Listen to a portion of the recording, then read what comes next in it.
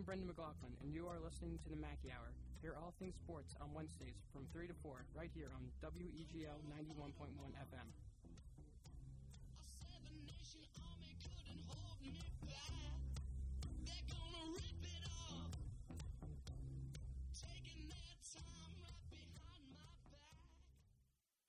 Hello, and welcome to the Mackey Hour. I'm your host and sports doctor, Brendan McLaughlin, talking all things sports for the next 2 hours.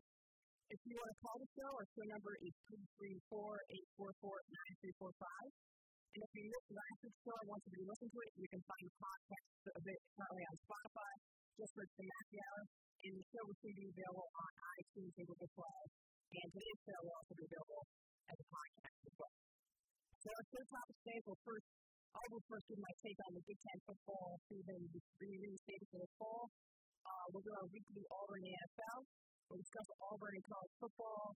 We'll recap NFL Week 1 and preview NFL Week 2. We'll discuss the NBA and NFL playoffs. We'll do some MLB talk and wrap up the show with preview the U.S. Open in golf that begins today. But we start off with the Big Ten football news. Big Ten football is back on as the league president and chancellors unanimously voted to have fall season beginning on the weekend of October 24th. And the vote that postponed the season, only 3 schools, which were Ohio State, Nebraska, and Iowa, voted in favor of starting the season on time. But the reason cited today for why the league president and chancellors voted unanimously was because they are going to be able to have rapid testing for players and coaches daily, and they're more confident to play now with the most recent medical information. And the Big Ten also feels better now that there's a comprehensive cardiac screening of myocarditis and other conditions now safe for players who test positive for COVID-19. So the Big Ten football schedule, it will be 8 games in 8 weeks, so no bye week. And that also, of course, means that there's not no real wiggle room for games to be postponed and later played at the scene of the outbreak. So Big Ten's hoping that everything goes smoothly and they're able to play all the games as scheduled. Every team will play 6 games in division, and we have 2 cross-division games. And all 14 teams in the conference will play on the weekend of the Big Ten championship game. So the 2 division winners will play in the conference championship, with the rest of the teams playing the team that finished the same place as they did in the other division. So, for example, people are already hinting at that important game between 7th place Rutgers and 7th place Illinois at the end of the season. The major detail in the Big Ten schedule, though, is that the Big Ten championship game will be played on December 19th, one day before Selection Day for the college football playoff. And this puts the college football playoff favorite Ohio State back in flight in the national championship. So now Dallas Steve no longer complaining about waiting for the Big Ten for the college football playoff. They will get it in time, so they will be eligible playing. I also think this eliminates any idea that there will be an asterisk on the college football season now that the Big Ten will be able to play in the college football. So I know that people are saying that Ohio State being eligible to play, being a championship favorite, there will be an asterisk on the season, but it's that they're eligible. I think that eliminates any idea of that. And as we highlighted in the show, Ohio State was at the forefront of pushing for a Big Ten season. Quarterback Justin Fields have been publicly vocal about wanting to play this season. And head coach Ryan Day released a statement to the school last week asking if Clemson and Notre Dame can be playing in Ohio State, which I think was a very valid question. And, of course, also Michigan's Jim Harbaugh and Penn State's James Franklin have been pushing for the fall season as well. And in the end, they're getting what they want and what many Big Ten and college football teams want in that kind of fall season. And I also said in last week's show that I thought the Big Ten should be playing, and I emphasized that in the first segment of last week's show. So I agree with this decision. And if the SEC, ACC, and Big 12 are able to have the right safety protocols in place and are able to play, the Big Ten should be able to as well. And, of course, with the season getting back on, this is great for players in the Big Ten who are looking to do the NFL process for the draft and who may not be a first or second round prospect, but maybe middle round prospect. And it was possible before, there was no Big Ten season. They might have won undrafted because they were able to put another good season film for the draft, and that's ultimate, but now they're going to be able to do this. That's a very good thing for them. And also, another thing is today on Twitter, with all the news of Big Ten decision to overturn the decision to have a season now. I know for numerous people criticizing the Big Ten, and going as far as calling them the SEC North now with a negative connotation. And I have to say, being an SEC for Auburn, I do not appreciate being compared in a negative light, where it seems like, oh, the SEC is careless of how going on, along with this now Big Ten, just like that. And I will admit, so there are teams in the SEC that have had COVID-19 outbreaks, particularly LSU, after Aaron Jones said earlier this week that most of the teams had at some point tested positive. However, almost all of those players who have tested positive at LSU and other SEC schools have recovered. And despite these early issues, the SEC has safety and health protocols in place, and is on track to start the season in 10 days. And obviously, people are asking how the Big Ten could change their minds and have a season. Their response, and my response to that, is that they didn't just make this decision off the cuff. A medical committee focused Big Ten school presidents and presented information that demonstrated that it was safe enough to have a football season this fall. So overall, I think the Big Ten, they made the right decision. I'm happy that they will be fine during the fall season. But I do feel like they were a little pressured there with other conferences playing. I think they first thought, let's get out in front of this, them in the Pac-12, and cancel our seasons in the fall, expecting that the SEC, Big 12, and ACC will follow suit. And when they didn't, I think they panicked. They handled this whole situation pretty poorly in the Big Ten, particularly like Commissioner Kevin Warren.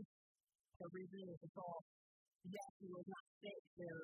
I understand there was plenty of medical problems, but then why there's other conferences who are able to have these medical protocols in place to still be able to play, so like the Big Ten club. So in the end, I think they made the right decision to have a season. I'm happy that they're going to be eligible for the college football playoff, so that's going to have a real semblance of the season.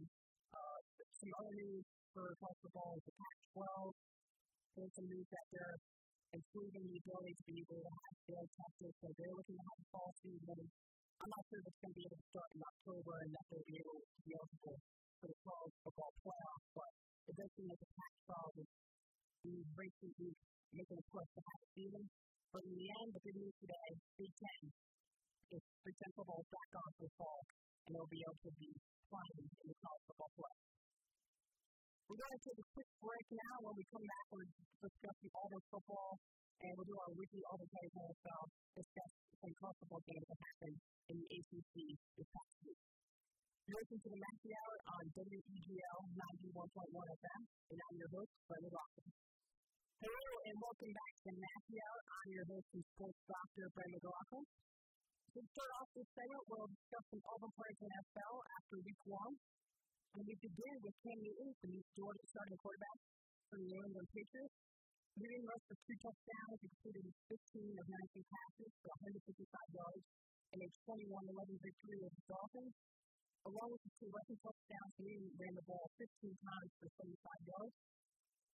Running back Peyton Barber, now on the Washington football team, had 2 rushing touchdowns and ran for 29 yards, as Washington came back from being down 17-0 to beat the Eagles 27-17.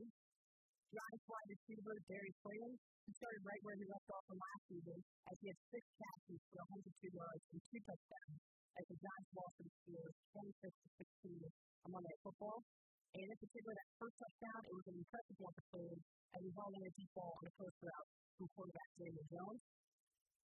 Bengals defensive end Carl Lawson, he had 5 tackles and sacks, as the Bengals lost in heartbreaking fashion to the Chargers, as the Bengals kicker Randy Bullock completely sent a field goal wide right that would set the game to overtime. And in that same game, Bengals starting linebacker Josh Bond, he had 8 tackles and sacks.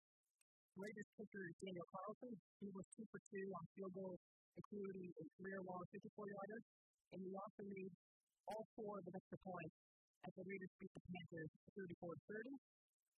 And speaking of former Auburn kickers, Cody Parkey, he signed with the Browns on Monday, and Parkey is looking to redeem himself after that double doink with the Bears he had in playoff 2 years ago.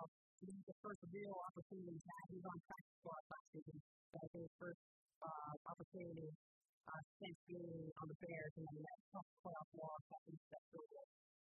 And other players this past week, the Cardinals, defensive end Angelo Glaston, he had 2 tackles and sacks and 2 quarterback hits as the Cardinals beat the 49ers 24-20. And then Buccaneers cornerback Carlton Davis held one of the best wide receivers in the NFL in Michael Thomas to 3 catches for 17 yards and a loss of the Saints. And it was the second smooth receiving yard Thomas has had in his career. So a very good job by Carlton Davis locking down Michael Thomas. And then for some Auburn first-round pick rookies, Derek Brown played 43 snaps for the Panthers in their loss to the Raiders. And Noah Benami, the cornerback for the Dolphins, he had 37 snaps. The Dolphins lost to the Patriots. And to transition now, we'll discuss some of the college football games from this past weekend. In the ACC, we saw Wake Forest boosting #1 Clemson. It was college game day for Wake Forest. It was the first time ever Wake Forest had college game day. Of course, the first time they had it. You can see the fans at it. But anyway, tough matchup for Wake Forest first of the year. They lose to Clemson 37-13. Trevor Lawrence was 22 for 28 passing for 351 yards and 1 touchdown. And really for Wake Forest, they had several times around the red zone, but they missed field goals or had to settle for things in general. They only scored 13 points in this game, all in this coming the second half. And also, for Wake Forest, they're in a tough spot now, obviously. Steve Bartman being starting quarterback, he was highly rated in high school. He's now starting Jamie Newman, transferring now, going to the NFL. Newman was started there last year. And of course, Wake Forest since he opted out of the season and declared for the draft, and he's the top 5 wide receiver. He's likely to be the first round pick in the draft. But any tough circumstances for Wake Forest, so I expect they'll do better if they have to move against NC State. Other games include Miami. They're kind of a little bit of concern early on against UAB. They're only leading 14-7 at halftime. They're winning the team 31-14. Green Bee's a pretty scrappy team, I'll have to admit. For Miami, they're playing out some of the transfer from Houston, the quarterback. This was his first start for Miami, and he was pretty solid in his Miami debut. He was 16 for 24 for 144 yards and a touchdown. He also ran the ball 12 times for 83 yards and a touchdown. He's a pretty good dual threat quarterback. So Miami could be a sleeper team potentially in the ACC with King at quarterback. Other games, of course, was Duke against Notre Dame. Notre Dame gets the victory there against Duke.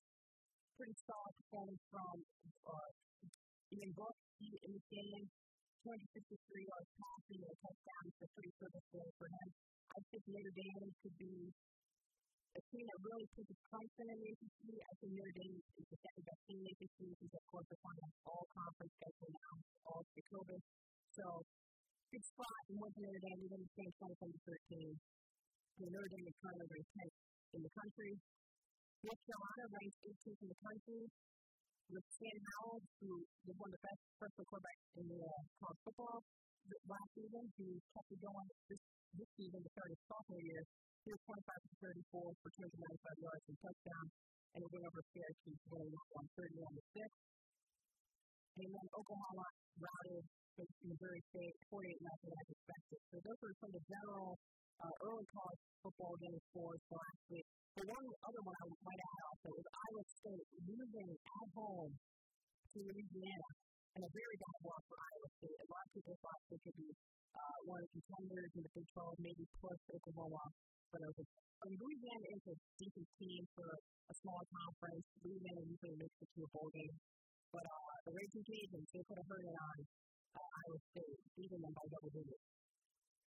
For this upcoming week, as you mentioned, is Wake Forest playing NC State. I expect Wake Forest to bounce back. NC State, though, is the rivalry game. I expect to be a close one. That one's an 8 o'clock start. I would never at NC State. NC State also is not play after this will be the first game for NC State. Pitt hosts Syracuse. Pitt had pretty solid win last week to start the season. They ranked 25th in the country. They host Syracuse in that one. And then also Notre Dame now moved up 3 spots in the poll from 10-7. They host South Florida. And Clemson was spitting out pretty easy slate for many teams across college football this week. The only game I could see ranking even with number 20 Virginia Tech, they take on their in-state rival Virginia. Of course, Virginia beat Virginia Tech for the first time in a decade last year. Virginia had a great season, going to the Orange Bowl, of course, losing to Miami. They lose Bryce Perkins to the NFL. He's in the practice squad right now, but obviously they have a new quarterback there, but I could see Virginia possibly not the opportunity in that one.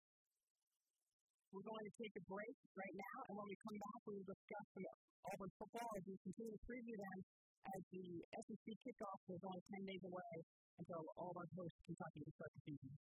You're listening to the Mackey Hour on WEGL 91.1 FM, and I'm your host, John McLaughlin. Hello, and welcome back to the Mackey Hour. I'm your host and sports doctor, Glenn McLaughlin. And to start off this segment, we'll discuss some Auburn football.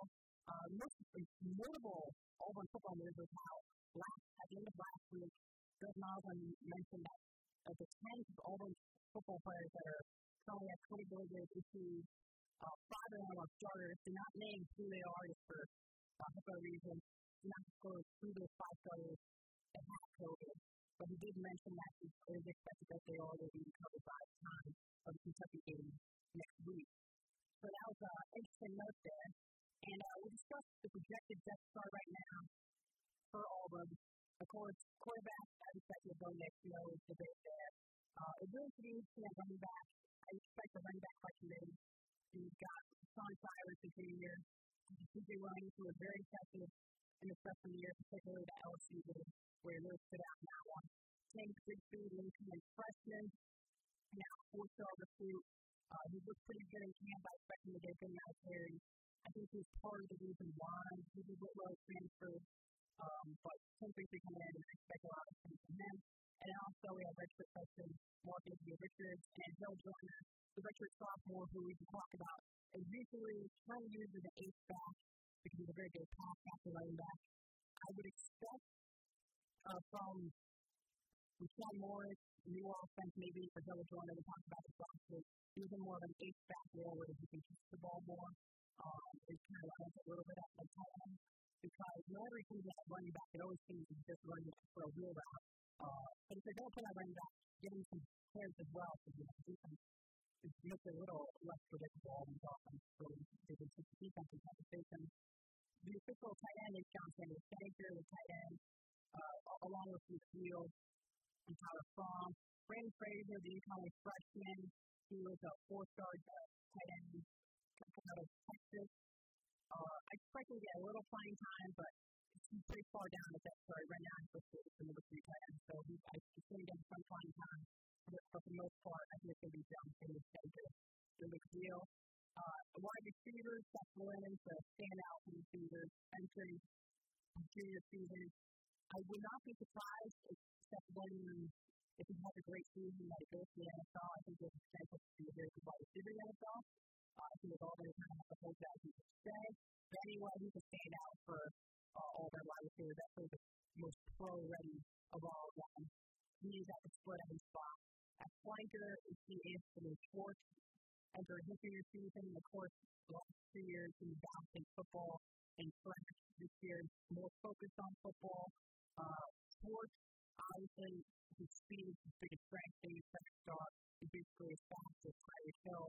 He counts and breaks Tyreek Hill. It never happens, but he is as fast as he is. Obviously, he's on those jet sweeps. I would like to see quite a bit more deep balls in Anthony Schwartz because obviously not many cornerbacks I feel like even in the SEC are going to be able to handle speed. So I think Auburn should get the ball more often to him because it was found that whenever Anthony Schwartz got the ball a lot, Auburn usually won.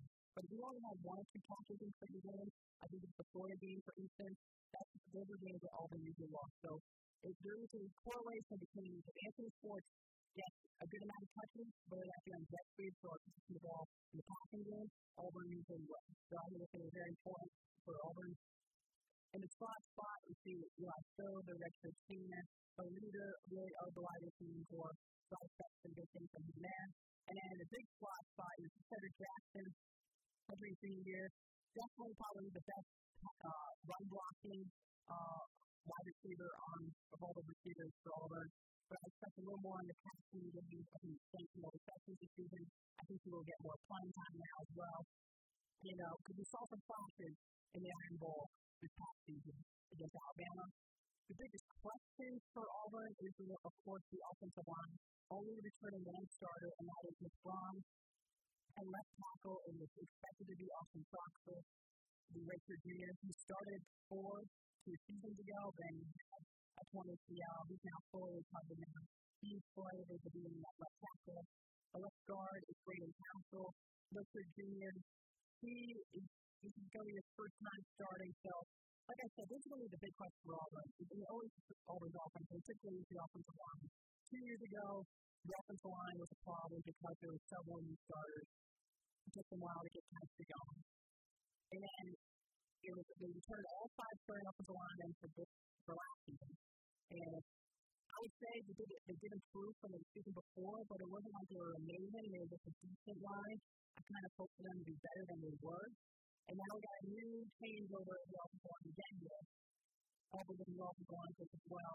So hopefully that can kind of help improve them too. But this is the biggest question I feel like for Auburn is this offensive line. Nick Brahms, of course, as I mentioned, he will be starting the center, the redshirt junior. At right guard, it's expected to be Tayshaun Man, redshirt junior. He is also, this would be his first time starting, as I mentioned. And at right tackle, Darius Sam, he's redshirt junior. He was first recruited to be a defensive lineman, but they converted him to offensive line. He's originally with a guard, and then moved into tackle as well. He's slated to be the right tackle right now, going into the season. And now for the defense, where things are more of a given, you kind of know what to expect from Auburn's defense. Losing several top starters, of course, to the NFL, with Derek Brown being the first-round pick, Louis Benami being the first-round pick. They lose both safeties, Auburn does, with Daniel Thomas going to the NFL. And then, of course, Tavares Davis, who is now playing on the Dolphins practice squad. The cornerback, he's now in the NFL. Big turnover there, but I expect at the quarterback position, it's going to be good Jones as far as his career. He's going to let people starting at cornerback. The other corner, of course, Christian Tutt, very good slot cornerback. He's going to play the nickel as their senior season. Also, of course, we got Marco Domino Jr. He got some playing time before he come in. I think he could play in at one of the starting cornerback spots. Nehemiah Pickett, he's got a little playing time last season in some of the non-conference teams, like at Ohio State. He's, as a sophomore year, I think he'll play decent now. And at the safety position, we see Smoke Monday, the SNC season, along with King and Fairwood, the other junior. They're both starting. Replacing Daniel Thomas back there, along with, I think it's supposed to be Davis. I wouldn't be too concerned about all the secondary, even though they lost 4 players there to the NFL and graduating, because Fairwood and Smoke Monday, they've gotten playing time before the past and been rotated. Along with Jordan Peters, he played a lot of secondary the last few years. He's coming in. He's gotten playing time before, so I'm not too concerned about all their secondary. At the linebacker position, we had KJ Britt, the leader of the linebacking corps at his senior season. I would say the best player on Auburn's defense would be KJ Britt. Very good in pass coverage, very fits the mold of what the football is going after passing. He's a very good run stopper as well. Very athletic. So he's going to be senior year. He's a leader of the defense. At the outside linebacker spots, we have Owen Capo as a sophomore year. He was a 4-star recruit. Started his freshman year last season, was pretty impressive. I would look for him to improve even more as a sophomore year. Jacoby McLean, he's in his junior season. Of course, the highlight of him last year was the pick six that he had for 100 yards in the Iron Bowl. He will be the other outside linebacker starting for Auburn. At the Buck position was kind of that pass rushing spot. T.D. Moultrie, senior, he's slated to be that one Buck spot. And in that defensive end, which before Big Cat Bryant played the Buck spot, but now it's a new Derek Brown and Ron Davis who won the NFL. Big Cat Bryant goes from the Buck position to defensive end. He then goes to senior season. He'll start there, along with Kobe Wooding, who's a redshirt freshman. Taylor Wheaton, the linebacker, will kind of play a little at the end. He opted out of the season for COVID reasons. So Auburn a little thinner at this defensive line outside linebacker spot. But for the most part, they're going to have Big Cat Bryant at defensive end. For the defensive tackle, being Tyron Truesdell, senior. Truesdell, of course, played a lot and started most of the games last year as a junior at defensive tackle. and then he will be starting there, and then Daquan Newkirk as well, another defensive lineman who was rotated in this game last year. He'll be the other starting defensive tackle for Auburn. And then for special teams, of course, Aaron Stipoff, who was very good, in my opinion, one of the top punters in the SEC with his rugby style punt touchdown. He is now graduating and gone to NFL practice squad right now. So right now, it's a little bit of a competition between Oscar Chapman, who's a freshman, and Aiden Marshall, a junior. Hasn't been very announced yet who will be the starting punter in the season. At kicker is going to be Hunter Carlson again, the redshirt junior, of course, the younger brother of Daniel Carlson, the kicker for the Raiders, as I mentioned earlier. So he will be the kicker. And then at the return spot, I expect Kristen Tutt, who was mainly due to punt return duties last year, along with Noah Ganagan, is going to be Tutt. I expect that punt return. And at kick return, I think will be possibly some Kristen Tutt, but most of them for the most part is going to be Sean Shires, likely, with his feet staggered to the Ganagan to the team pick up his knees. So likely Shires, Stove, and Marshall into the Richards are going to be the three guys rotated at kickoff return. I think it looks like it will be Sean Shires. We're going to take a break now, and when we come back, we're going to recap NFL Week 1 and preview NFL Week 2. As we enter Week 2 coming up Thursday night will be the Bengals and Browns. You're listening to the Mackey Hour on WEGL 91.1 FM, and I'm your host, Brendan Lawson. Hello, and welcome back to the Mackey Hour. I'm your host and sports doctor, Brendan Lawson. And we have a caller now. It is Michael in Washington, D.C. Michael, welcome to the show. Hey, thanks for having me on. Yes, always nice to have you on. Yeah, good to finally have football back this year. I know we have a lot of things to talk about. We really talked about it. Maybe it's just a big time. Coming back into the fold. Yeah, for sure, exactly. Yeah, I'm definitely happy about that news that I talked about earlier. I think, a Big Ten or a football season without the Big Ten, I think, could possibly have an asterisk because obviously a team like Ohio State is national championship contenders. Who I think could be able to push Clemson and say Alabama, the other schools in the SEC. I think they could really push them for an national championship. I think if they weren't involved, I think people would say it's an asterisk because obviously with Justin Fields, who's arguably can probably be a top 3 draft pick, probably just the second best quarterback in college, right behind Trevor Lawrence, who is a very close between the two. But I think it's very good news that the Big Ten is going to have season starting October 24th. Yeah, so what I kind of want to talk about that policy and the Auburn radio stuff is it's a Big Ten fact, but the Auburn have a chance to get to that far, And I think for that to happen this season, there has to be some breakout players on the offense and defense. So could you kind of just talk about it? As a fan of the team, who should I be, just sort of possibly break out, and be possibly a star on the maybe, a very good collective player for the team? Well, on defense, one player I think of right away is Rodney McCreary. He didn't start last season, but he was probably, of all the backup corners, he played the most. He's now going to be able to start him on the boundaries and the boundary corners. I expect him to be a breakout year. He's entering his junior season, and he really flashed a little last season. I think we should expect a lot from him upcoming this season. So on defense, if I had to a potential player that have a breakout year, I would point to Rodney McCreary. I would also kind of lean towards Owen Papo. I know he started as a freshman in every game last season, but I could see him taking a jump upcoming this season. For the offense, any breakout player, I have to say, can kind of the same kind of core skill player guy. So if I had to say breakout player in offense, it would be Tank Bigsby. Now, it will be interesting to see how he does.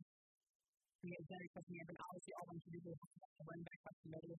But I can see Bigsby having a pretty big role in offense. Along with DJ Williams, of course, he had the shoulder surgery that kept him from playing in the beginning of the season, but once he was healthy, I think he's already really Auburn's best running back.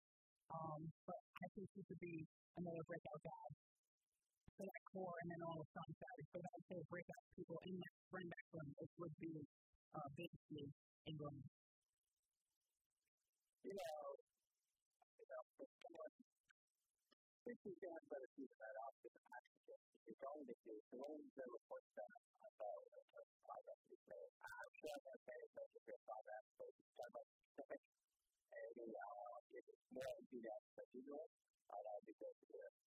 I would say the typical enthusiasm, though, kind of highlights before and last week, though, if there's anything newer, it would be about how Chad Morris and the state behind his offense is going to be more.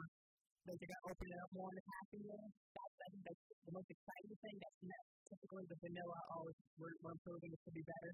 I think it's interesting how it seems like they're going to try to make the offense a little more complex in the passing game instead of the basic crossing route and come back to that Auburn likes to run in the passing game. So I think that's an exciting thing. I think, personally, I do think it will be better with Chad Morris at offensive coordinator because, as I highlighted before, how in three offensive coordinator comes and with Deshaun Watson, that was a pretty good offense they had there. So I think he could be very helpful in progression and bonus to entering his sophomore year. One specific player, I would have to say maybe for Auburn in the passing game, to me, it could be a standout at receiver, would be Cedric Jackson, who kind of flashed in the iron ball, as I mentioned before. But I think he will have a bigger role in the offense, because before, usually, whenever they brought him in, it was usually for the help of run blocking. He has great size. But I could see him being more of an impact this season. So, you do the triple players, kind of players, and then how about you like that? Because I think that's something that we've kind of lost. Maybe since really Q4 was a really good edge pass. Yeah. There was a lot of guys that did pass rushes, but there's a lot of those guys. What do you see out there on the edge this year? So, I'm looking at the edge. It's probably going to be Big Cat Bryant. He'll be one of the starters. And then T.D. Moultrie as well. I think those are going to be Auburn's two pass rushers. Now, in the last years, really, season for Auburn, Moultrie and Big Cat Bryant usually average on 3 or 4 sacks. They're not necessarily, they're a decent pass rusher, but they're not going to be one at teams to mix with the game plan for, or if they don't, they're going to wreck the game. But they're pretty good stopping the run and they're decent pass rushers. Now, I think Auburn still has that void in the roster to answer your question. I don't think there's anyone that's kind of like a deep forward on the team right now that teams really have to worry about and to get double-digit sacks. Why is that? I feel like that's arguably the most important spot in the defense. I know obviously we usually equip pretty well, but we can't do it. These boys played that for a while. Yeah, it's been only for 5-6 years. What happened in the past 5-6 years? Program out there with a find someone who from the outside to get the pass. Like, where do you pass them? It's a very good question. And I don't know what's the issue there, really, because Auburn's always probably top 5 defense. They're top defensive grade, particularly under Kevin Steele, and they do well. And they're through at the interior defensive line, well, obviously, with Derek Brown and Ron Davidson, who would play a combination of interior one and he would play defensive end. Ron Davidson, though, is not translates as a defensive tackle in the NFL. But Davidson was the best player for Auburn to try, and he just led with the power rush people. And he had around 9 or 10 sacks last year. So he's got that true speed rushers like Jared Ford. But I can't really point fingers to put a finger on why Auburn can't really, because they're so well at every other position on defense. I don't know why it's a problem to bring in a premier pass rusher out of high school. It's a good question. It's really not sure why. So, my last question is, and then this is also the key to the season, what's your projection as we go with this offensive line going to look like? Are they going to be better than last year? Are we going to address Malcolm Henry? We have very good offensive line. So we're always have top draft picks. We have some top draft picks. So we're always really coming off the line. If there is one guy to be a first draft pick, and it's going to be there, something like that. Do you have anyone about to check the balance just in general? Is this going to at least be an average SEC line? I think yes, that's what you have to hope for. I'm expecting them to be average. I'm not expecting them to be amazing. I do not think they'll be better than last year's offensive line because there's just so much turnover with 4 new starters.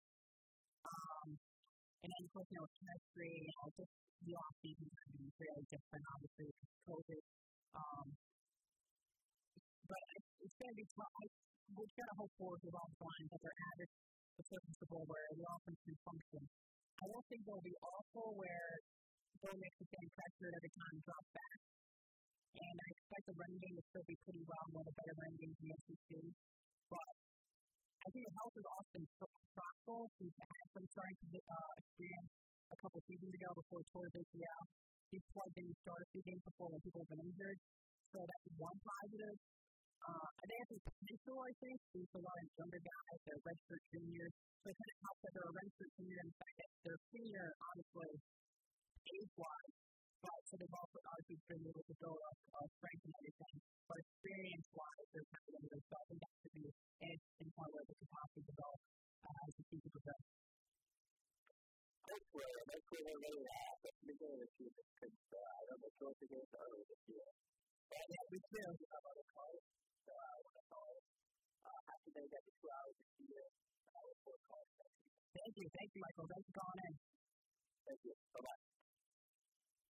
So that was Michael in Washington, D.C. calling in, discussed some Auburn football and a little Big Ten there. But for Auburn, as I mentioned earlier, it's going to be huge with this offensive line. If this offensive line struggles, I could see Auburn having a tough time on offense. I think Auburn goes where the offensive line goes. And if they're bad, it's really going to – and Auburn has the skill players on offense to be one of the better offenses in the SEC.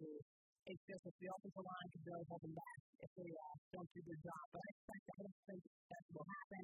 I expect them to be serviceable where they'll probably be one of the weaknesses on Auburn's team, but they're not going to be such a weakness that Auburn will not be able to win games because of that. We're going to take a break, and when we come back, we will enter the Mackey Hour overtime hour, and we'll really break down the NFL games from this past weekend and preview the ones coming up this weekend. You're listening to the Mackey Hour on WEGL 91.1 FM, and I'm your host, Brent McLaughlin.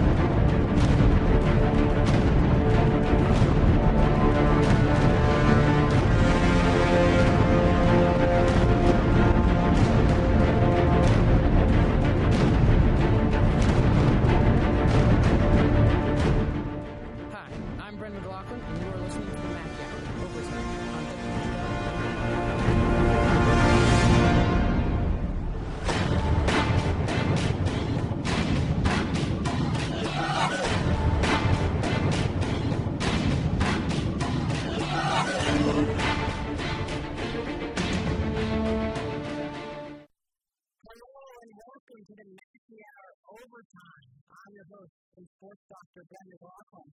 And we have a caller now. It is Stanley with a C. It's Big Apple, Virginia. Big Old Gap, Virginia. Big Stone Gap. Excuse me, Stanley. Excuse me. Yeah, Big Stone Gap, Virginia. Excuse me, Stanley.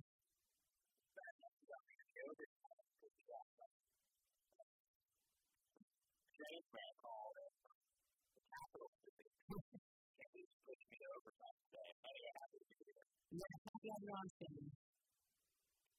So, I already did a segment I was going to ask you about Big Ten football, but it sounds like you've already talked about that. I don't know if you're just playing for Auburn, maybe national championship against Ohio State.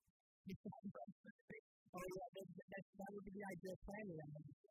If Auburn made the national championship and played Ohio State, likely fine with me. But it would be tough for Auburn, I would say. Maybe some tough conference games, but like I said, I think it's the right thing for the Big Ten on the fall season, considering that the SEC, ACC, and Big 12 rest of the season, the Big Ten could have a season as well. I think the only person who might have to Jim Harbaugh player who's getting inspired. That's a good point. Yeah. He's a good point. Publicly, he said he wanted to be, but privately, he probably was thinking that because obviously he hadn't brought him in there to do that, and he hasn't done that once. That would be an accurate state. Moving on. Yes, sir. first of all, they're about to pick up these Jets next week. They're so bad. It's like one ball. It's actually getting up through time on your Sunday and fall back. It's pretty much what looks like it's going to happen again this year. That's some of the game. Las Vegas thinks that it's going to be the first trial this year. What do you think about that?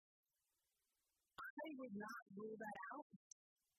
Now, I will say today, Christopher Johnson, the Jets owner, said that Adam Gase is an offensive genius, which I thought was a pretty absurd statement to make. As he watched the Jets offense, last year they were ranked the worst offense in the league in most categories, and second to last also. With the Dolphins in last year, the Dolphins were ranked among the bottom three in the NFL in offense.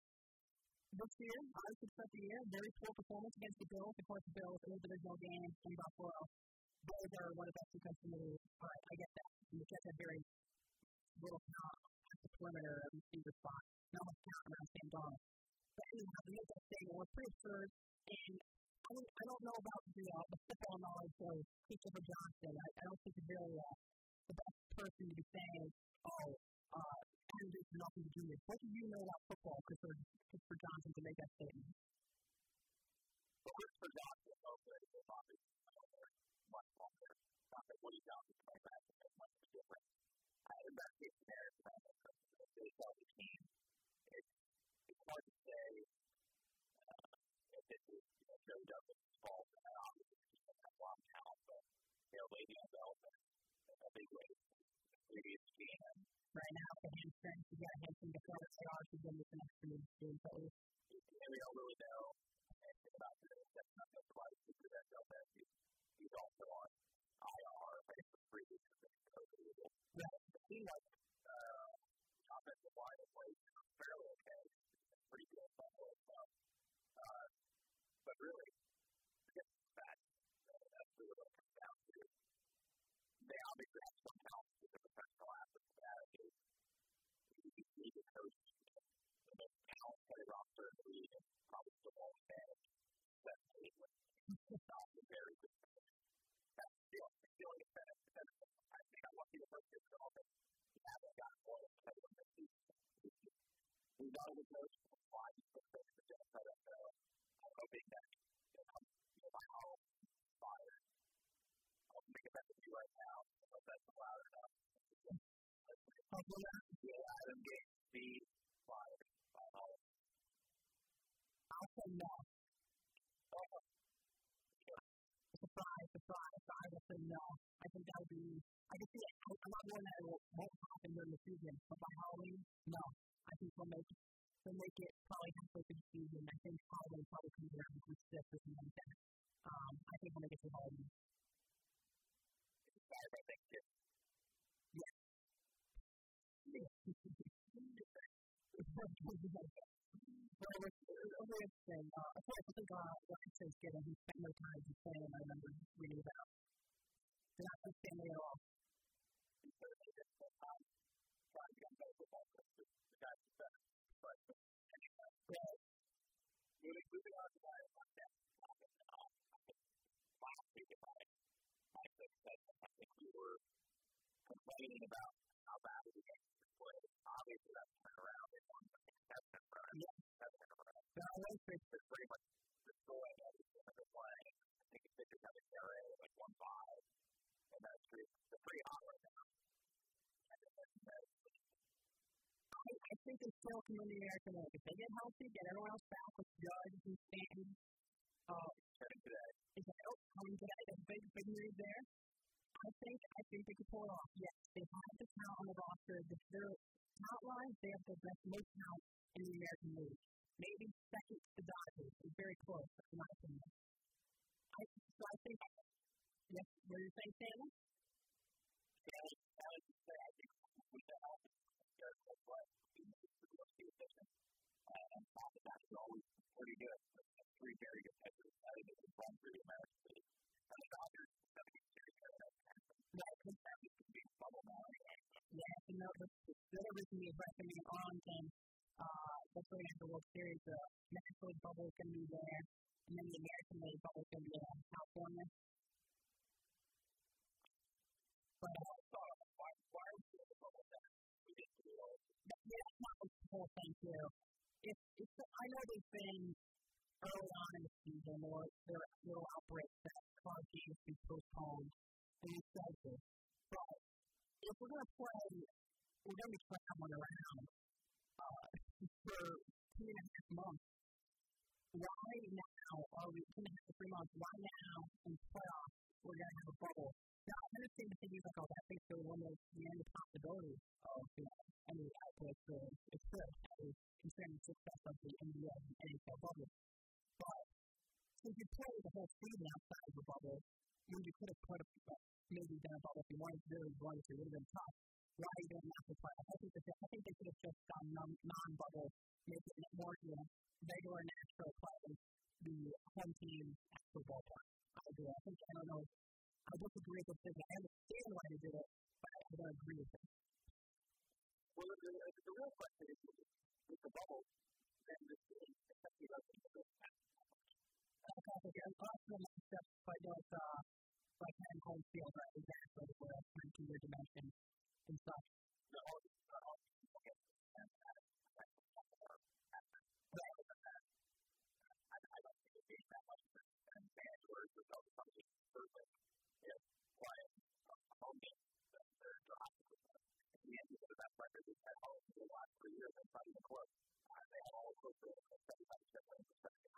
It makes sense with the way they built the sport ports and obviously the friendly dimension that you'll be stating, right? Exactly. It's the thing to be off of the team. How about this, Matt? The Mets, a roller coaster team, they get their hopes up. I wanted to bash them, but like I say, the big Mets news, of course. Earlier this week, it's going to be pending MLB approval from the owners, and you get 23 to 30 owners. Steven Collins will be the new owner of the New York Mets, and I'm very excited about that. So, I have heard. Yeah. We're going to see what changes. So, what it seems like is, listen, by the way, the Giants team for $2.475 billion, and Collins will be the wealthiest owner in Major League Baseball, so finally, Wilpon will be hearing the Mets with financial problems and saying that Bernie made a Ponzi scheme from over 10 years ago is still fucking cheap.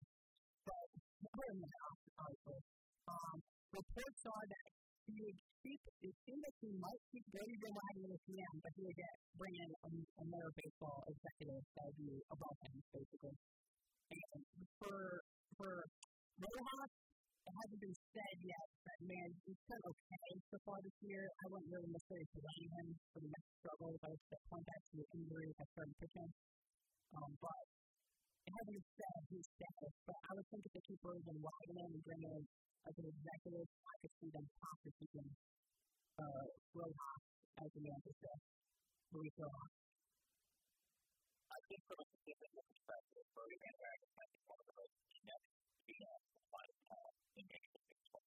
Just so you know, before I get started on this, UP wants to rob $23 million in only added to additional wins. Just so you know, $1.5 million for you. That's what you're trying to do.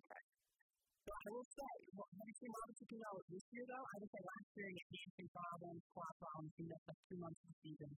But this year, he's been the Mets. But the best bag out on the Mets is him and Michael Conforto and Dom Smith. I've been very impressed with Robinson Cano. I've been happy with the way he's been playing. He's been solid in the field. He gets on base. He's been hitting home runs. He's been one of the best offensive players in baseball. He's one of the highest OPS in baseball right now. I do understand that they're paying a lot of money for him and they only got 2 more wins, but I think that trade is now looking better during this season. After last season, it looked like a bad trade when the Mets got with 2 separate trades when they got Robinson Cano and another deal. I think the trade answers towards that with pitcher Jacobs to the Mariners. That's what got Cano. And then in the Diaz trade, when they traded Garrett Jones with the top 15 outfield prospect. Now, they lose Jones, but obviously in the second season, Cano has played much better. And Diaz has been better than last year. He has some basketball skills, yes, but he has an ERA around 2. He's overall been solid, yes. So that trade was better in my opinion during the season. Fair enough. I will do that.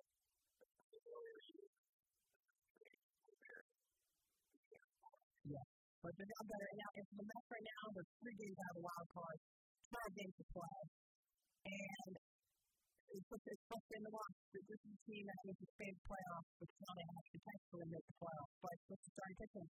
It's just big to Grom. The game from him.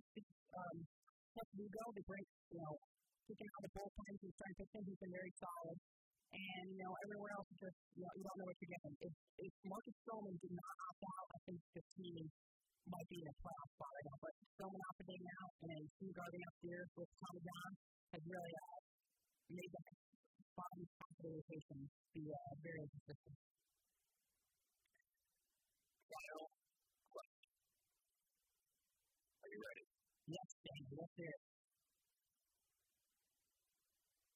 The Dolphins actually made the playoffs this year. And do we see you later? I know you love the Dolphins. I'll let you go. Okay, here we go. You're an awesome fan. Okay, I'll let you know. Because I'm the biggest school fan of Alabama now. So obviously, when we got drafted by Dolphins, it's the same thing. So I done away from all of them.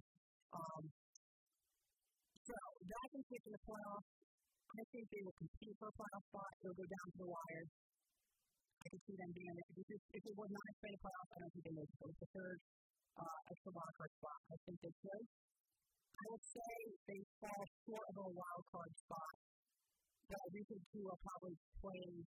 They're playing it from a playoff. I think he might play around week 14 or 15 of the year. I can see him eventually letting him play. But the plan right now is for him not to play. And I'm totally cool with Tua not playing this season. We see quarterbacks sit out like a throne, and look how he's turned out. I think it's okay to see quarterbacks turn out if they're not. It's another one. It's multiple seasons. It's going to be a whole new quarterback. But I think if you pass it to the Dolphins, it's the best chances to win right now. And if they are in the playoff stage, anything now, I think they will keep the pass to the second quarterback. And I'm totally cool with that. It's just magic, Yeah, well, I'll keep that multiple teams too. Look at it. Oh, geez. And I was nervous on this win.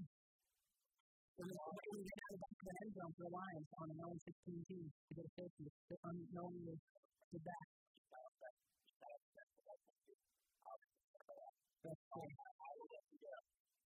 Thank you, Stanley. Thank you, Stanley, for calling in. Let's get that again. So you're in Virginia. You're in Big Stone Gap, Virginia. Thank you. I apologize for the wrong. I want to make sure we get that clear. Big Stone Gap, Virginia. Is that remote? Is that remote out there? Okay. I appreciate you calling in. Listen to the show. Until next time, thank you, Sam. So that was Stanley with a C, calling from Big Stone Gap, Virginia. Discuss a wide range of topics, a little NFL, Dolphins, and Jets. And then, of course, a little Big Ten and Yankees and Mets as well. We're going to take a break now, and then we'll continue to talk about some NFL in our next segment. We're going to listen to the Mackey Hour overtime on WEGL 91.1 FM and WEGLFM.com. And I'm your host, Brent McLaughlin. Hello, and welcome back to the Mackey Hour overtime. I'm your host and sports doctor, Brent McLaughlin. We have a call now. It is Chris in Ohio. Welcome to the show. How's it going, Mackey? Good to see you again. Yeah, it's going well. Great to have you back on. Yep, you had good show so far today. I've enjoyed listening. Excited to talk about a couple things with you. Appreciate it. I like the fact. Yes, absolutely. You're a big fan guy. I know you're interested in talking about the big news today. Yep. Last week I was on talking about hoping I would pan out, talk about Gabriel Thomas, and I was curious about how he would play out. I finally think he was on CNN for here. Obviously, we had the confirmation that it's going to start on the 24th. I believe it's a 9-game season, so that's going to be nice for potential college football playoff opportunities because I believe the selection show is the 20th of December, if I'm not mistaken. That's right. Yep, thank you. And I think that really helps out the Big Ten. Obviously, I'm looking at my Buckeyes here, hoping that they can make it out of the conference championship there, and they can get a spot in the college football playoff if we are eligible for that. So I'm excited about that. Yeah, exactly. Also sure you heard about couple of our top guys, like being a guard and strong leader quarterback, opting out. But another big thing I'm pretty excited about, too, is that they're considering if eligible to come back to play this season, which is really good stuff. There's all kind of last week, I was on here, kind of unsettled, wondering what was going to happen. I'm sure you remember all those conversations we were having, and now it's kind of fortunately starting to fall in place for us. Yeah, I think this was like the perfect scenario with a Big Ten, especially Ohio State with the National Championship aspirations.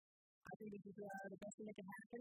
First we thought October 10th possibly, but now let's still take October 24th because now it's still going to be able to be eligible for the college football playoff. And as you said, like Sean Wade, I know Sean Wade particular, as he said, he hasn't hired an agent yet, so I know for sure he's definitely still eligible. And I think it's perfect. Ohio State, if they opt back in and they're going to play this season, I think Ohio State's perfectly set up where they should. Obviously, they're going to be the favorites and win the Big Ten and then compete for an national championship. But I think this is the best news that we could get. Absolutely. And I kind of think back up what you said right there about Sean Wade not having fun news. I love to hear that because the three students, like Davis and Sean Wade, obviously both great players, obviously what they've done here at the school, but giving up the guys who lost on defense to the draft this past year.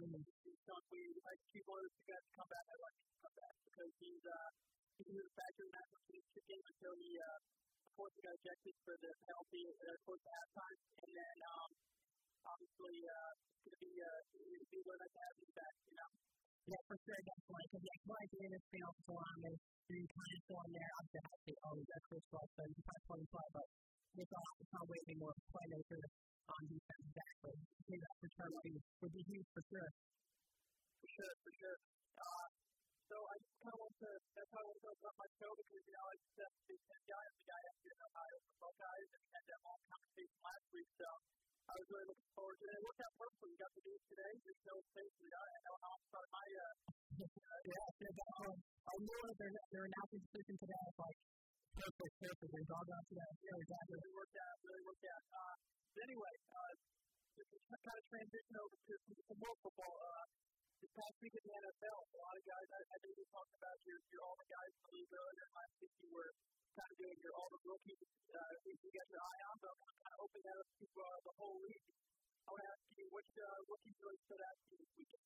Last week in the NFL. So one I think of right away is Joe Burrow. I think definitely for big expectations for him being the number one overall pick and he's starting right away.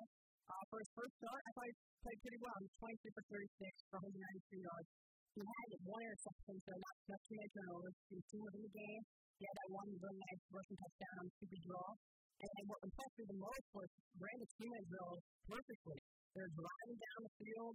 He's getting first down after another, working the clock really well. He gets around the red zone, but eventually gets himself with a field goal. And then Brady Bullock, I don't know what he's doing, man. A veteran kicker just completely staked a field goal that would have sent it to overtime. And then he managed to almost like he pulled his hamstring. I played Dallas over that. Yeah, exactly. Yeah. What's going on there? But I definitely agree about the Joe Burrow. All the points that I was thinking myself. The 2-minute drill really stood out to me because I knew Joe Burrow has the most pure talent in terms of the rookies in his draft class, and when he was. We knew he could do himself, but it was a question of what can he do with his mind and the offense around him. And obviously he showed a little bit that he was under pressure early and they couldn't really get much going with their offensive line. But in terms of his personal success, I think that he really was able to work with what he had and it showed what kind of skills he had. And that's why I think he popped into my first, he popped into my mind first because he just seemed his raw talent, especially in the 2-minute drills. He was not just he looked like he was making better plays, but there wasn't the safe throws that a rookie usually makes in that situation. He was cool, calm, collected, and he was just kind of fitting his tight windows. They were looking like that. Like, throws you see Tom Brady, of course, not saying Tom Brady or anything like that, but some throws you see Tom Brady, they got to the throw where he's fitting in these windows, he's throwing the high risk, high reward type passes, So it was great to see him do that. And then, like you said, they had to sell for that field goal, but even throw, I know it was a push off, maybe that was a challenge on a challenge rule, but that was regardless of what the receiver had done or the catch, it wasn't a late throw. It put it in the right spot at the right time. It was a high-pressure situation, and he delivered. He did his job and everything he could for the team to win. So I definitely think that he's the first one that comes to mind in terms of the rookies who really stepped up this first week, and I think that he's definitely one who we're going to continue to make a play and have more success throughout the season. I totally agree. And then another guy, if I say, another LSU guy would be Clyde Edwards-Helaire from Tennessee. That is 25 carries, 138 yards, a touchdown. Winning people's fantasy games, for sure, I feel like he's like to be a first-round pick in fantasy. He's showing his value right now. Very impressive performance from him, in my opinion. So, throw and handle what I thought, too. And I talked to a couple of people, some friends and stuff like that. They said that he looks like a super team now. He's looking at the NBA with these guys. Kelly had obviously Patrick Mahomes, that's the LeBron James to the team, but then you had your surrounding staff with the super talented wide receivers that they had. And last season they were kind of missing. They had a whole new running back position. But Clyde is a total two-way back. He can catch, he can run, he can do it all. He runs hard every single time. So it's definitely an exciting player for us to have. I think the rest of these got to be unnoticed. That's a scary team for sure. For sure, yeah, exactly. Because kind of the running game was the weakness of that offense. Not to say that game wasn't bad, but Clyde was right away as a rookie. Very impressive. And kind of throughout the entire draft, I think he was kind of all these four on the big board, honestly, behind the quarterback like Jonathan Taylor, J.K. Dobbins, and even DeAndre Swift was getting looked over him. Right. I would say that Helaire had the biggest weekend out of all those guys. I mean, Dobbins did have a little bit of segue here. The next guy we're talking about, Dobbins, did have also a pretty big weekend. He had 2 touchdowns rushing, and he's put Terrence Mark in here right now, but I think that with Martino getting a little bit older and his workload getting associated later, I think that Dobbins is a surefire replacement for him, one that you could be just as successful as Marcus in his career, if not more. I mean, that's obviously a pretty heavy or bold prediction right there based on this one game, and you definitely see that he can hold his own when he gets his chances. So. Yeah, I think definitely reasonable. I think he would be the running back in the future for the Ravens. They're a team that definitely has some size to run. But then obviously Lamar Jackson, they run that read option. So I think definitely he filled in well. Good prediction for sure. I wouldn't totally rule it out because of how in college he showed this kind of Ohio State, how he was a really very good running back in the backfield too.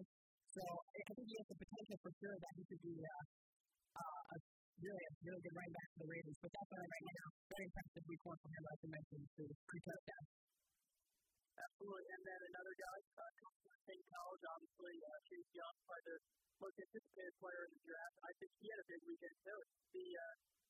His first sack of the game was a strip sack. Obviously, it didn't get recovered by the Washington football team on that specific play, which forced that fumble, but still, it's what we saw him do time and time again here in Columbus, and it's just the Big Ten, even all the other teams that this team was on, teams in the sports and in the college football playoff, but he really kind of showed that his skills are going to translate over to the NFL too. I think, and again, based off one game, we can't get too excited, but I think that for the sample size that we have so far, one game is definitely something to get excited about with what he showed on Sunday. Oh, yeah, definitely. He's an athletic freak, really. He's insane. It's insane. He was playing like how I had a feeling going into this game, obviously the training camp footage of him just completely blowing people off the ball. But definitely, he fits in perfectly with that Washington, that front seven, really elite. They gave the Eagles trouble all day. It's on being one of those people with the success. But very impressive. I think definitely a chance for defensive player of the year for rookies. Oh, absolutely. I love Westbrook because obviously I know him as a managed pass rusher, but and I know what you can do in the run game as a pass rusher. You don't know as much as it's not that you in particular. I mean, some people who don't directly see him every single game, not being an Ohio State fan or watching Ohio State games as frequently as I have, you see his run defense usually put on display this weekend, where he kind of looks like it always reminds me of Nick Bosa, how he's able to, when he gets past the line on a run, he kind of gets through that gap.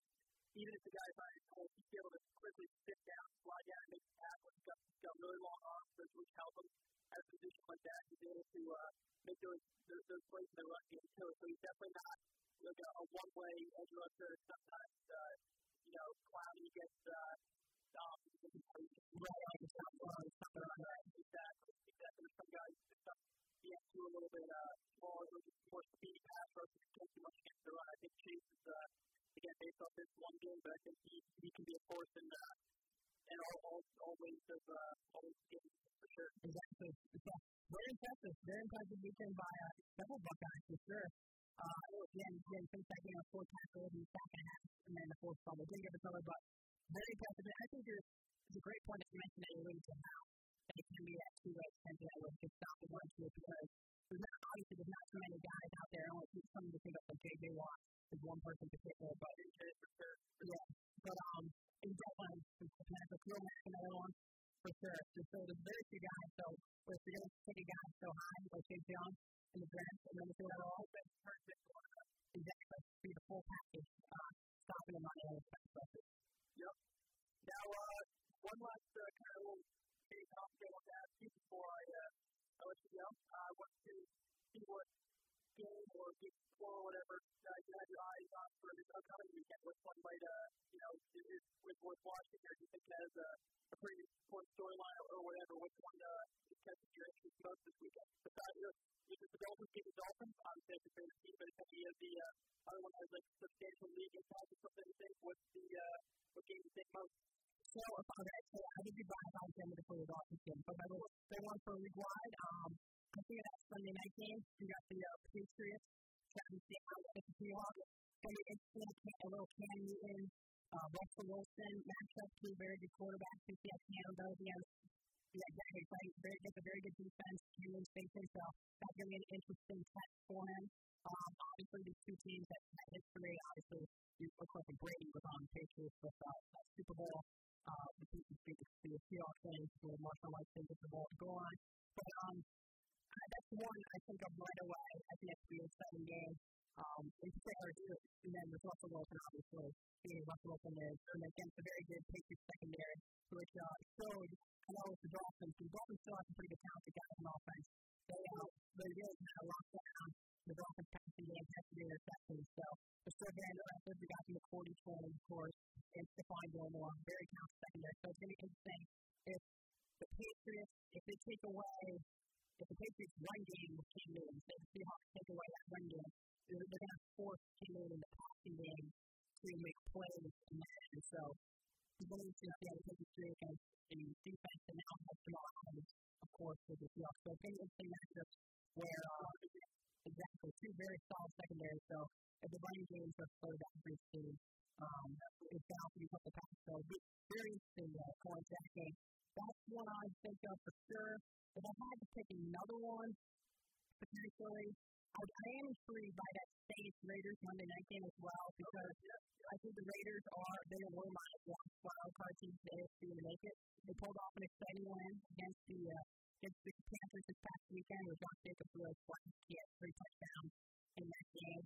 The Saints, which obviously put off that nice win against the Buccaneers. Though the one knock on them, people thought that the Saints offense did not look too explosive, and now they take a hit now with Michael Thomas looks like he's going to be out for a few weeks with ankle sprain. So I'm going to be intrigued how they fare against the Raiders as they open up their new stadium in Las Vegas. They're nicknaming it the Death Star. That's what they're calling the stadium there. So that's another game I'm very intrigued about as well. For sure. And just really quick, one game that I'm also kind of have my eye on is the Arizona-Washington game. I'll tell you why. If you make your predictions, I think Arizona, based on Sunday's game against the 49ers, I think that they most likely will win this game, but I still like to keep my eye on it because it almost didn't prove a game for Washington and prove a game for Arizona because they both beat teams who are most likely people's playoff picks for Eagles, Buffalo have gone to playoffs, Niners, or Buffalo have to go back to Super Bowl. Right. And these 2 teams got knocked off not Sunday by Arizona and Washington. So I think that those 2 teams are going to I think that's going to be a really good game to keep your eye on because I guess that's going to be kind of a prove it game to say, all right, Arizona is proving to us that this wasn't a fluke of a win for you guys. Proves just that you have this offense really is something to be scared of, that your defense can hang. And same with their Washington football team. I think that Chase Young is he's looking to kind of replicate what he did on Sunday. And I think that offense, you see, they didn't have the most explosive game, but they were solid. They had a lot of nice plays. So I think that they're looking at brought them there, get that, keep that going, keep that improved. So I think that this is an exciting game this weekend. As two really young teams with a lot of upside. Looks like it's kind of a game where they just came off two big wins, two big division wins, and now they get to kind of prove against each other. And you never know what kind of impact if these guys have a crazy season if they have something down the road now. So very strong. I like that. Those three games. Now thinking about it, definitely got a lot of storylines in it for sure. And very interesting how that Washington front seven does against Tom Murray being mobile quarterback. How well they contain him. So, and then the story, like you said, you got to show that they're not looking with a fluky win against top teams like this. So, that's definitely an intriguing game for sure. I like that pick. Absolutely, yeah. Thanks for having me on today, Matthew. It's a pleasure as always. I want to wish you luck to the Dolphins this weekend and see how they do again. And good luck with the rest of your show. Thanks for having me. Thank you. I appreciate it. Thanks for calling in. Good luck to your Giants as well. Absolutely. Yep. Thank you. I will talk to you next week. Yeah, sounds good. Thank you. Awesome. Thanks.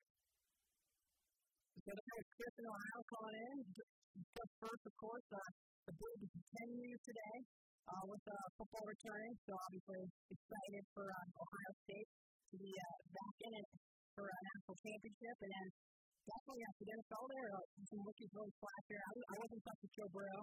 I think it helped with Joe Burrow a lot how, starting the last 2 years at LSU, had obviously a great year last year, going to the national championship. And of course, he's also 24 years old. He's one of those rare young quarterbacks that's coming in pretty old for his age at 24. You see them rocking at 21, 22. For example, Sam Darnold's only 21 years old. He's entered his third year in the league. He's going to turn 22 soon, but he's entered his third year in the league. And then you got Joe Burrow as a rookie, 2 years old already. But down the line, in front of Hilaire, definitely Flash, and then Dobbins, and he's going to see Buckeyes.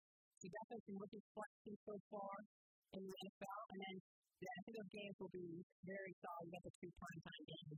But I like that choice of this kind of super game where people don't think of right away. But I think that could be an exciting one between Washington and the Cardinals. We're going to take one more break. And when we come back, we'll continue to discuss the NFL. We'll discuss the NBA playoffs. The big news with the Clippers losing 7 games to the Nuggets. We'll discuss the Celtics and Heat series. And then we'll also do a quick preview of the U.S. Open that begins today. You're listening to the Mackey Hour Overtime on WEGL 91.1 FM and WEGLFM.com. And I'm your host, Ben McLaughlin. Hello and welcome back to the Mackey Hour Overtime. I'm your host and sports doctor, Ben McLaughlin, and we have a caller now. It is Connor in Northern Virginia. Connor, welcome to the show. Yes, always nice to have you on. And I will might add that the Connor they talk about in that commercial is not the same Connor that calls in to the show. I just want to clarify that. But you're not the first the Connor we're talking about in the movie. So anyhow, we'll start off with some NFL. I know you are a Jets fan, Connor, and do not look too pretty this past Sunday. Started the first 3 days of the season, 3.5. The last one back for 3.5, 30 seconds. They're getting faster. That's impressive. I don't know how you do that, Joe. That's one completion. 30 seconds, that's pretty crazy. The third is just very disappointing. I know if you look at the stats, the stats doesn't look nice like that actually was. Because you look at the stats, they don't look like so terrible. But he lost the game, he didn't do anything. And the offense didn't do anything. Other than James Crowder for that one 600 touchdown. There was nothing there. Am I wrong? Do you think I was wrong enough? Because that's what I think. I don't think you're wrong, and I will say, Sam Darnold does not get help with the talent that's around. James Crowder is a good wide receiver, don't get me wrong. He's a very good slot receiver. I think he's like a top 10 slot receiver in the NFL. But besides him, there's no one else. I hope it's Denzel Mims who eventually comes on, but he's on IR now with the hamstring. Logan Bell, first hamstring. He's down in IR, so he's going to 2 games for that. But that'd be great. His stat line in the I know, like, maybe for the second quarter, you was 1 for 6 with a 0 quarterback rating? Yeah, that's what I sent you over. I sent you that statistic. Yeah. Absolutely atrocious. It was. It was totally atrocious. Yeah, I got to give you credit. You know, this one single that I found that statistic. But overall, it's tough to get. You know, in terms of scenarios, we're in critical standoff. Daniel Washington, since I saw him yesterday on NFL Live talking about how he thinks Sam Darnold played very well, except for missing several elite throws, he said, and that Sam Darnold will not get better because the only way for him to get better is to get rid of Adam Gase or to not play for the Jets. That's his opinion. And I think Darnold has that potential, but it's interesting how he tried to play well. But I really think back to Adam Gase, and I don't know how Christopher Johnson says today that he thinks he's an offensive team. The stats do not suggest that. The way to need a stat, you can watch the game yourself. You just watch with a eye. You can see that. The eye test of this offense is not very impressive or innovative. Well, you can just see over, like, the course of his coaching career, he's really good Jets.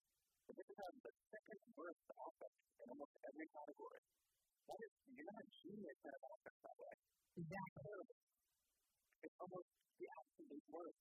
But that's what the Jets have been for the last, like, decade.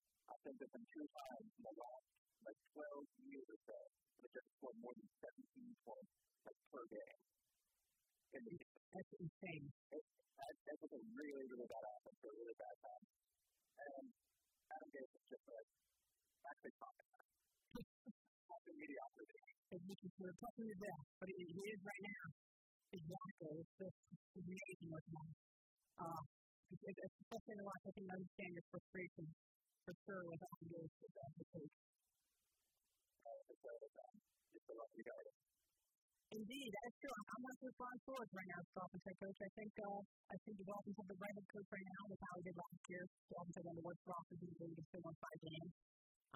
That much better roster this year, and then so the segue to the Dolphins team against the Patriots. I was disappointed. I was disappointed loss. I expected the Dolphins. I didn't expect them to necessarily win that game. I thought they had a good shot. And they were in it the whole game. It was a 3-point game, so 4 minutes left, and the Patriots got a touchdown.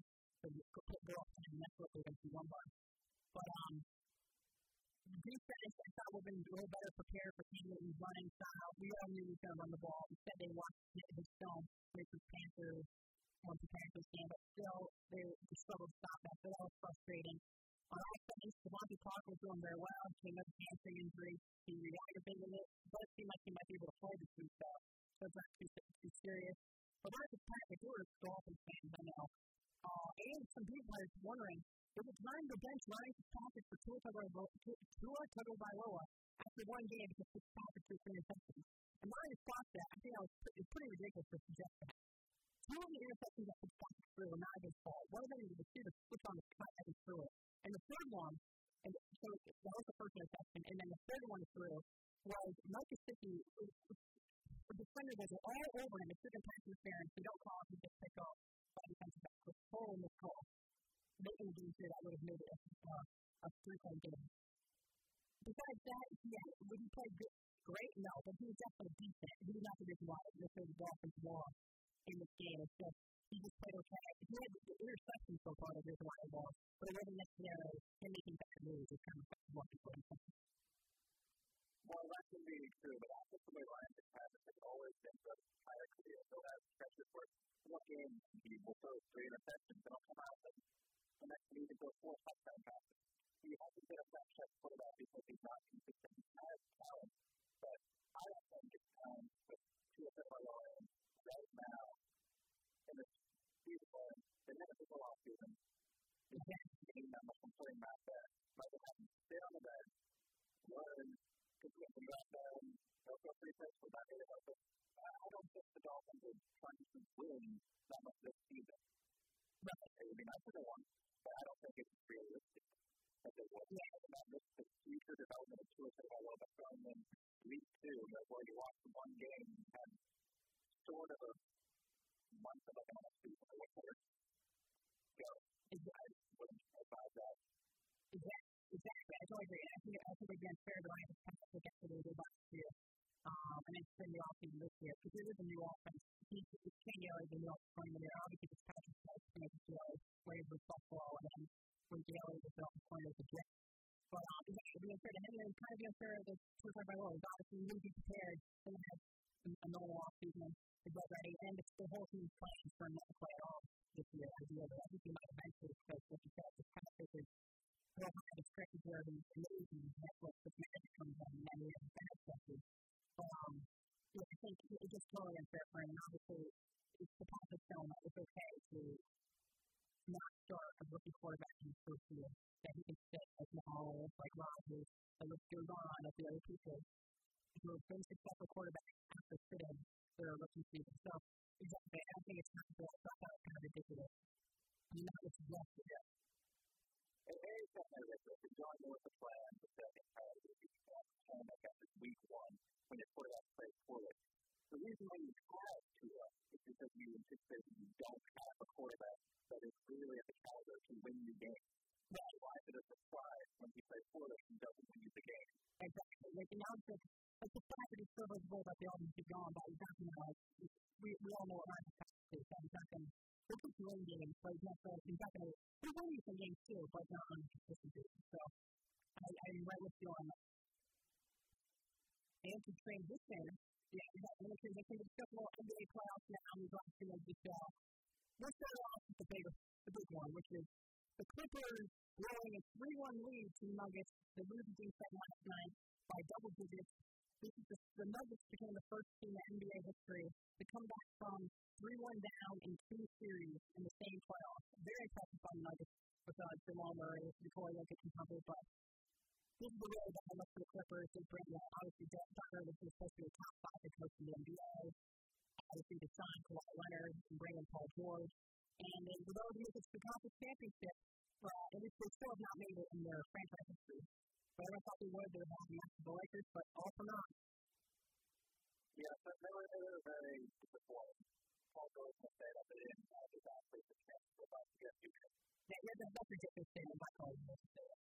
What was your aspiration there? Everyone's talking. The Clippers have done all those picks and all those players to get Paul George and get Kawhi Leonard to not even make it to the Western Conference Final. That's lunatic. And Doc Rivers, this is really bad. This is not the first time for Montreal. It's not the second time he's going to finish. It is the third time. He's the only coach in NBA history. He goes 3-1 leads. No one else has 2. So I think he'll be able to hold thing with Doc Rivers as a very elite coach because Mackey has done that and the Celtics this year. He really hasn't done that much. He has lots of those talented players. He wants the talent. And he still can never seem to get it done. Yeah, it's interesting. I still think he's very good. I still think he's a very good head coach. I understand what you said. He's had talent before. But I think when it comes to kind of X's and O's and stuff, his teams are always very good defensive teams. In my opinion. But do you think that Eric Spoelstra is doing more with probably a less talented roster than Doc Rivers did with the Clippers? Yeah, more talented. I think Eric Spoelstra is the top 5 coach in the league. And I think he should have been coach of the year. Considering obviously that this is a Miami Heat team that we thought would probably make the playoffs, but no one had the Heat making the Eastern Conference Final and on that way beating the Bucks and fighting the 1 seed. So very impressive by them. But I agree, I think Spoelstra's done a better job of us than Doc Rivers. And one other thing also that they're talking about this Celtics Heat series before we go against that though, in this Eastern Conference semifinal with the Celtics and the Raptors, and I correctly predicted last week that the Celtics were winning Game 6 to the Raptors, but won Game 7, and that is what happened. That is what happened. I think the Raptors had a lot to do with that Game 7. I watched it. There was so much on the Raptors who had just trying to force this Game 7. I agree. It was so efficient that Game 6. I agree. I'm very glad that the Celtics won in 7 because I don't think the Raptors lose 30 to the track. I think you could have given some kind of technical foul or something else to make their that would be like order. In the corner. The court. I think it was Jason Tatum throwing to the corner. Well, of course, you think that your man from standing in the corner is sitting right next to like a perfect play. Yeah. The coach can't just be on the floor during the middle of a play. Exactly. Continue. You know, it all worked out. It all worked out, and the Celtics fans have been very frustrated that they lost the series, considering the way they lost Game 3 with OG and Novi being that 3-point shot, but buzzers for the win. And then the poor officiating. In the 2-minute report, they said Kemba Walker got fouled. They did not call a foul, but they could have called a foul when the game was tied with 15 seconds left in regulation. And of course, then it went to double OT, and the Celtics blew. Clarkson was poorly officiating, they had some bandage calls, and then Tatum throwing out bounce to Nick Nurse. And I said this last week, I said it again, Nick Nurse, very good head coach, very, as an opposing team, very frustrated to watch him just complaining about every call. Same goes to Kemba Walker. Yeah, I think they were feeling so much in the game in Kansas. I guess they kind of felt they deserved all of these calls, but they were not the better team. They would stick around in the series, but the skill of their team, not all the 3-point shots, as I already noted, which statistically speaking, don't really happen. There's a lot ran out. They eventually did. But the Celtics made it out of that round, win 7. The game 7 went over. The Raptors went down to the wire. Marcus Smart had a huge block on the stretch. So they played the advanced to the Eastern Conference Finals against the Heat. And game 1 last night, and I gotta say, it's a frustrating watch again with the Celtics. And a lot of these playoff teams, when they do lose, they're always down to the wire. They lose in overtime, like right at the end of the fourth quarter. Jason Tatum, in my opinion, had a great game until the last possession of regulation. Horrible possession by the Celtics there with the game time. No ball movement, they try to do an isolation. They elected cool the isolation play. But drive to the basket, Jason Tatum. You are 6'8". You can drive to the basket. You're helping the defense out when you pull up for a 3 at the buzzer. Just drive to the basket. Force them to play defense. Try to stop you at the rim. So that's frustrating. But it's ironic I say this, of course, because we're all the time. But I still think you could have still go there. Maybe a 12 jump shot at the minimum. It was a tie game. You didn't have to take a 3. I always put some pressure on the defense by driving. But like we say, in overtime, 75. I agree with that. That's a very shot. That's what he said at the end. He definitely should have got a better look. He tried to run out the last 4 seconds and just speed one off. And when he was getting off separation, it wasn't like when Luka Doncic had his step back and created about 3 or 4 feet from the defender. So it was kind of right in the defender's face. Exactly how the stuff that you want. I totally agree. The defense wants you to take. You completely want the defense out, and if you're a very good defensive team, like, all right, we'll take that for sure. You're going to pull up some 3. And if I'm going to take a step back and I feel like that, I want Kemba Walker, who's still in college, who's still throughout the playoffs, cardiac Kemba, his classic step back shot. He got that shot down to a pop. He's late in the game last night. He hit a step back shot on the mid-range. He was so good on that shot, I would have preferred him. If we're going to take a jump shot, I want Kemba Walker. And then in overtime, I had a feeling if he caught that ball in the corner for 3, I had a feeling he can make it. He does. And then he set his first shot at the end, and then he doesn't take them both sides of the basket. And then Ben Adebayo, I got to give you credit. That was a pretty great block by him on a dunk. Clean block straight up on Jason Tatum. Very impressive. Where do you think that ranks in the I know a lot of people are talking about today. Where does that rank all-time block? I think, in my opinion, it took more skill than the LeBron takedown block on Andre Iguodala in the big finals against Ben. But there's obviously more on the line than the LeBron one. That was NBA finals. But there's more on the line with Ben by Eastern Conference finals. So it was only game 1. LeBron's against Ben. But which one do you think is the better block in your opinion? I think the context that we described matters so much. Game 7 of the NBA finals, and this has been like 2.5 minutes with no one scoring at all. Whoever was going to score first was the other end. I don't think the Warriors ever scored again. That was their best opportunity to score. Got blocked, and that led to not really winning the finals. Now, this is a nice block. It's a very good block. It takes a lot of skill, but this is still game 1 of the Eastern Conference Finals. I'm sure we can go back and look at all of these different blocks that LeBron had. Remember when LeBron James won the block? That was Twitter. That was 13 NBA Finals. Right? We don't talk about that one earlier. We talked about the game 7 one because that is the block that saved the team. That is the last game of the season. There is nothing else. You can't do anything but that. Right, exactly. That's why Dan Fouts, smart boy. But exactly. It's very, very true. And the one that established Twitter was a tougher one, probably not one the takedown block too, because that was but definitely the closest with all the contact for sure. LeBron in the final against the Warriors game 7 over Dallas. Yeah, but it was still going to have to block by then. No disrespect to him.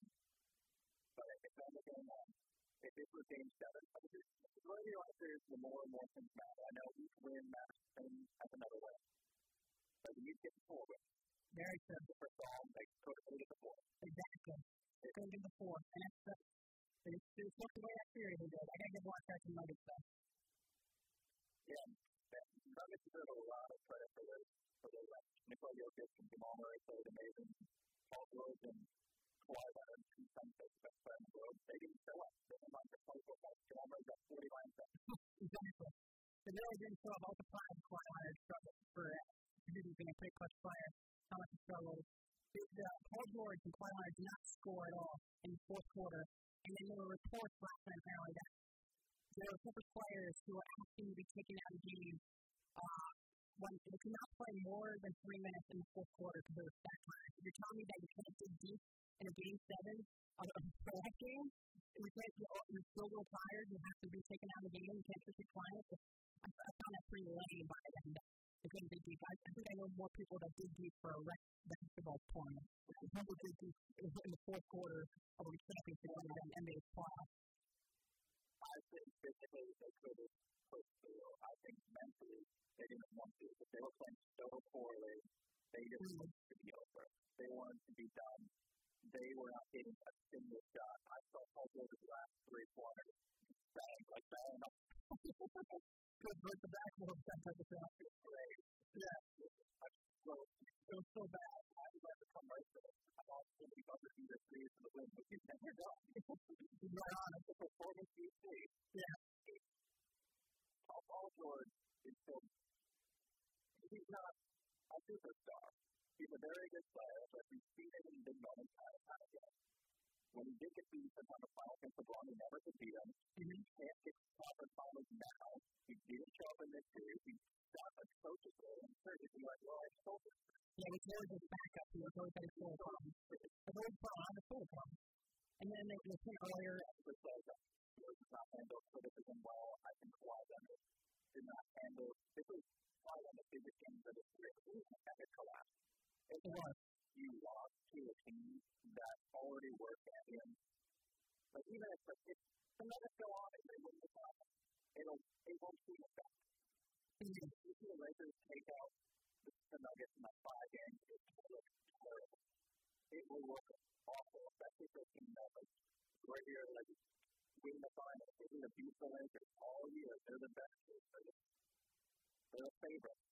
And they don't even get to the conference finals. Yeah. I think it's just a problem. Huge indictment on all of them. I think it was a very bad one. I think so, too. I don't know the biggest the first one was going to be the Bucks' biggest disappointment in the playoffs, and now I think the Clippers did that. Probably. I think in my opinion, I have higher expectations for the Clippers than the Bucks. I feel like the Bucks, we already know, are not that great at playoff team. We know the Clippers have made it to the conference final in their franchise history, but we got New York, obviously, with Kawhi Leonard and Paul George the first season. We thought they would make it there. But they do not. We got 2 minutes left in the show. Quickly, we'll do a little Western Conference final preview. Nuggets, Lakers. I got the Lakers winning the series in 7. I think the Nuggets are, let's know, if I was a Lakers fan, I would not want to go 3-1 in this series. I would go hopefully be 2-2 and 3-2, not 3-1. I'm sorry, you have to understand, I would still take 3-1. I'm pushing right there. I don't think that it has anything to do with that. Because LeBron James come down for the 3 or maybe 2. A championship television. That's true. In the final 3 games. I don't think LeBron James will allow the Lakers to lose 3 games in a row. If LeBron James can take terrible Cavaliers teams, after terrible Cavaliers teams, the NBA Finals, I think he can get past his numbers. There is no excuse for him not to win a 4th championship match. That was the only team that I thought standing in the way. There's no excuses. I don't care how old the moment is. I don't care how old Jokic plays. He's the best player still in by a mile. He needs to win the second percent, and it is. They need to win the championship. If they don't, he's not winning another one. It's as simple as that. I actually agree with that. I think this is the best opportunity we've got right now, for sure. It's worked out perfectly. We're at the field with 2 of the top teams hard to knock out with looking at the face them. I think it worked out perfectly for LeBron James. So it would be a huge indictment on him if he's unable to win an NBA Finals or USA not even make the finals if they lose to another series. But it should be very interesting one right now. For the NBA Finals, we're going very interesting. We've got some drama here going into the Conference Finals. It's pretty very exciting. And just quickly, before we wrap up the show here, is U.S. Open golf. They're starting up now. They're playing at Wingfoot Golf Course in Merrimack, New York, in Westchester County. It's historically been known to be a very tough course. The USGA says they try to make it a little easier for the golfers this year. My favorites go in. I got to roll with Justin Johnson who wins the FedEx Cup playoff. He's been on a complete roll as of late. I think he's the favorite, in my opinion, and he's my pick too to win the U.S. Open. But I look for also John Rahm, Victor. Tiger Woods, 40-1 odds. What is your thoughts on Tiger and the other golfers that go to the Open? Well, it's never found Tiger out, and Tiger, who people watch for, Tiger Woods still, at this point of his career, still the biggest draw to golf. I don't watch that much golf myself, so Tiger Woods, 41 odds, I'll take those odds. You'll take it? Well, I don't take that thing. I don't doubt Tiger Woods. He's one of the next survivors. He's showing himself. Obviously, didn't play as frequently. He's trying to stay healthy with the back and everything, but the Tigers on for a tournament. The Magic Tiger, he can pull it off. Chris Gray was into defending US Open champion, scoring a couple beats last year. Fred Mickelson always in the mix there, it seems the majors. So I think it should be an interesting US Open there in New York. It should be, I'm sure. Well, I look a bit stupid if Tiger Woods doesn't make the cut, but let's see if he at least does that. Yeah, hopefully he does. He didn't make the cut in Chicago in the second round of the FedEx Cup playoff, so he didn't make it to the final tournament there in Atlanta. But he wanted some extra rest. Just some extra rest here for the US Open there, but it should be interesting for sure. It should be. And so, Connor, I think that just about wraps up our show. Thank you for calling in. Thanks for the audience. Yeah, always nice to have you on. So that was Connor in Pennsylvania calling in to discuss some what we're talking about live and topics because I saw the Jets. We discussed some NBA playoffs, did a little U.S. Open preview there. It should be definitely interesting there. All the majors got pushed back this year in golf because of COVID-19. So we're going to the U.S. Open now, and then in November will be the history. But U.S. Open first there in New York. And one last thing before we wrap up the show here is Stanley Cup playoffs. We see the Dallas Stars, they knocked out the Vegas Golden Knights in 5 games, and the Knights were probably the favorite going into the playoffs. So they're already knocked out 5 games. They're losing the Western Conference final. This is the first time the Stars are going to the final in 20 years. So they're a very good young team. We got the core of Jamie Benn, of course, and Connor Sagan. And they're looking pretty well. And then for the Eastern Conference, the Islanders, they saved off elimination last night with an overtime win over the Lightning with a Jordan Eberle for overtime goal. And they are now down 3-2 in that series. I would not rule out the Islanders, a very scrappy team. The Lightning are definitely the more talented team, so the Islanders are very well coached under Barry Trotz, and they play hockey very tough. They got a very nice playing style where defensively they really get that 100% effort, I gotta say. They're one of the teams that really grind that game. So I would not rule out the Islanders yet to come back from the series and still pull it off and try to make a Stanley Cup final berth in several decades. And that just about wraps up our show. I would like to thank Michael in Washington, D.C. I'd like to thank Danny with the C, calling from Virginia there. I'd like to thank Connor in Northern Virginia and Chris in Ohio for sure for calling into the show. That wraps up our show this week. And catch us next week for Wednesday from 3 to 5.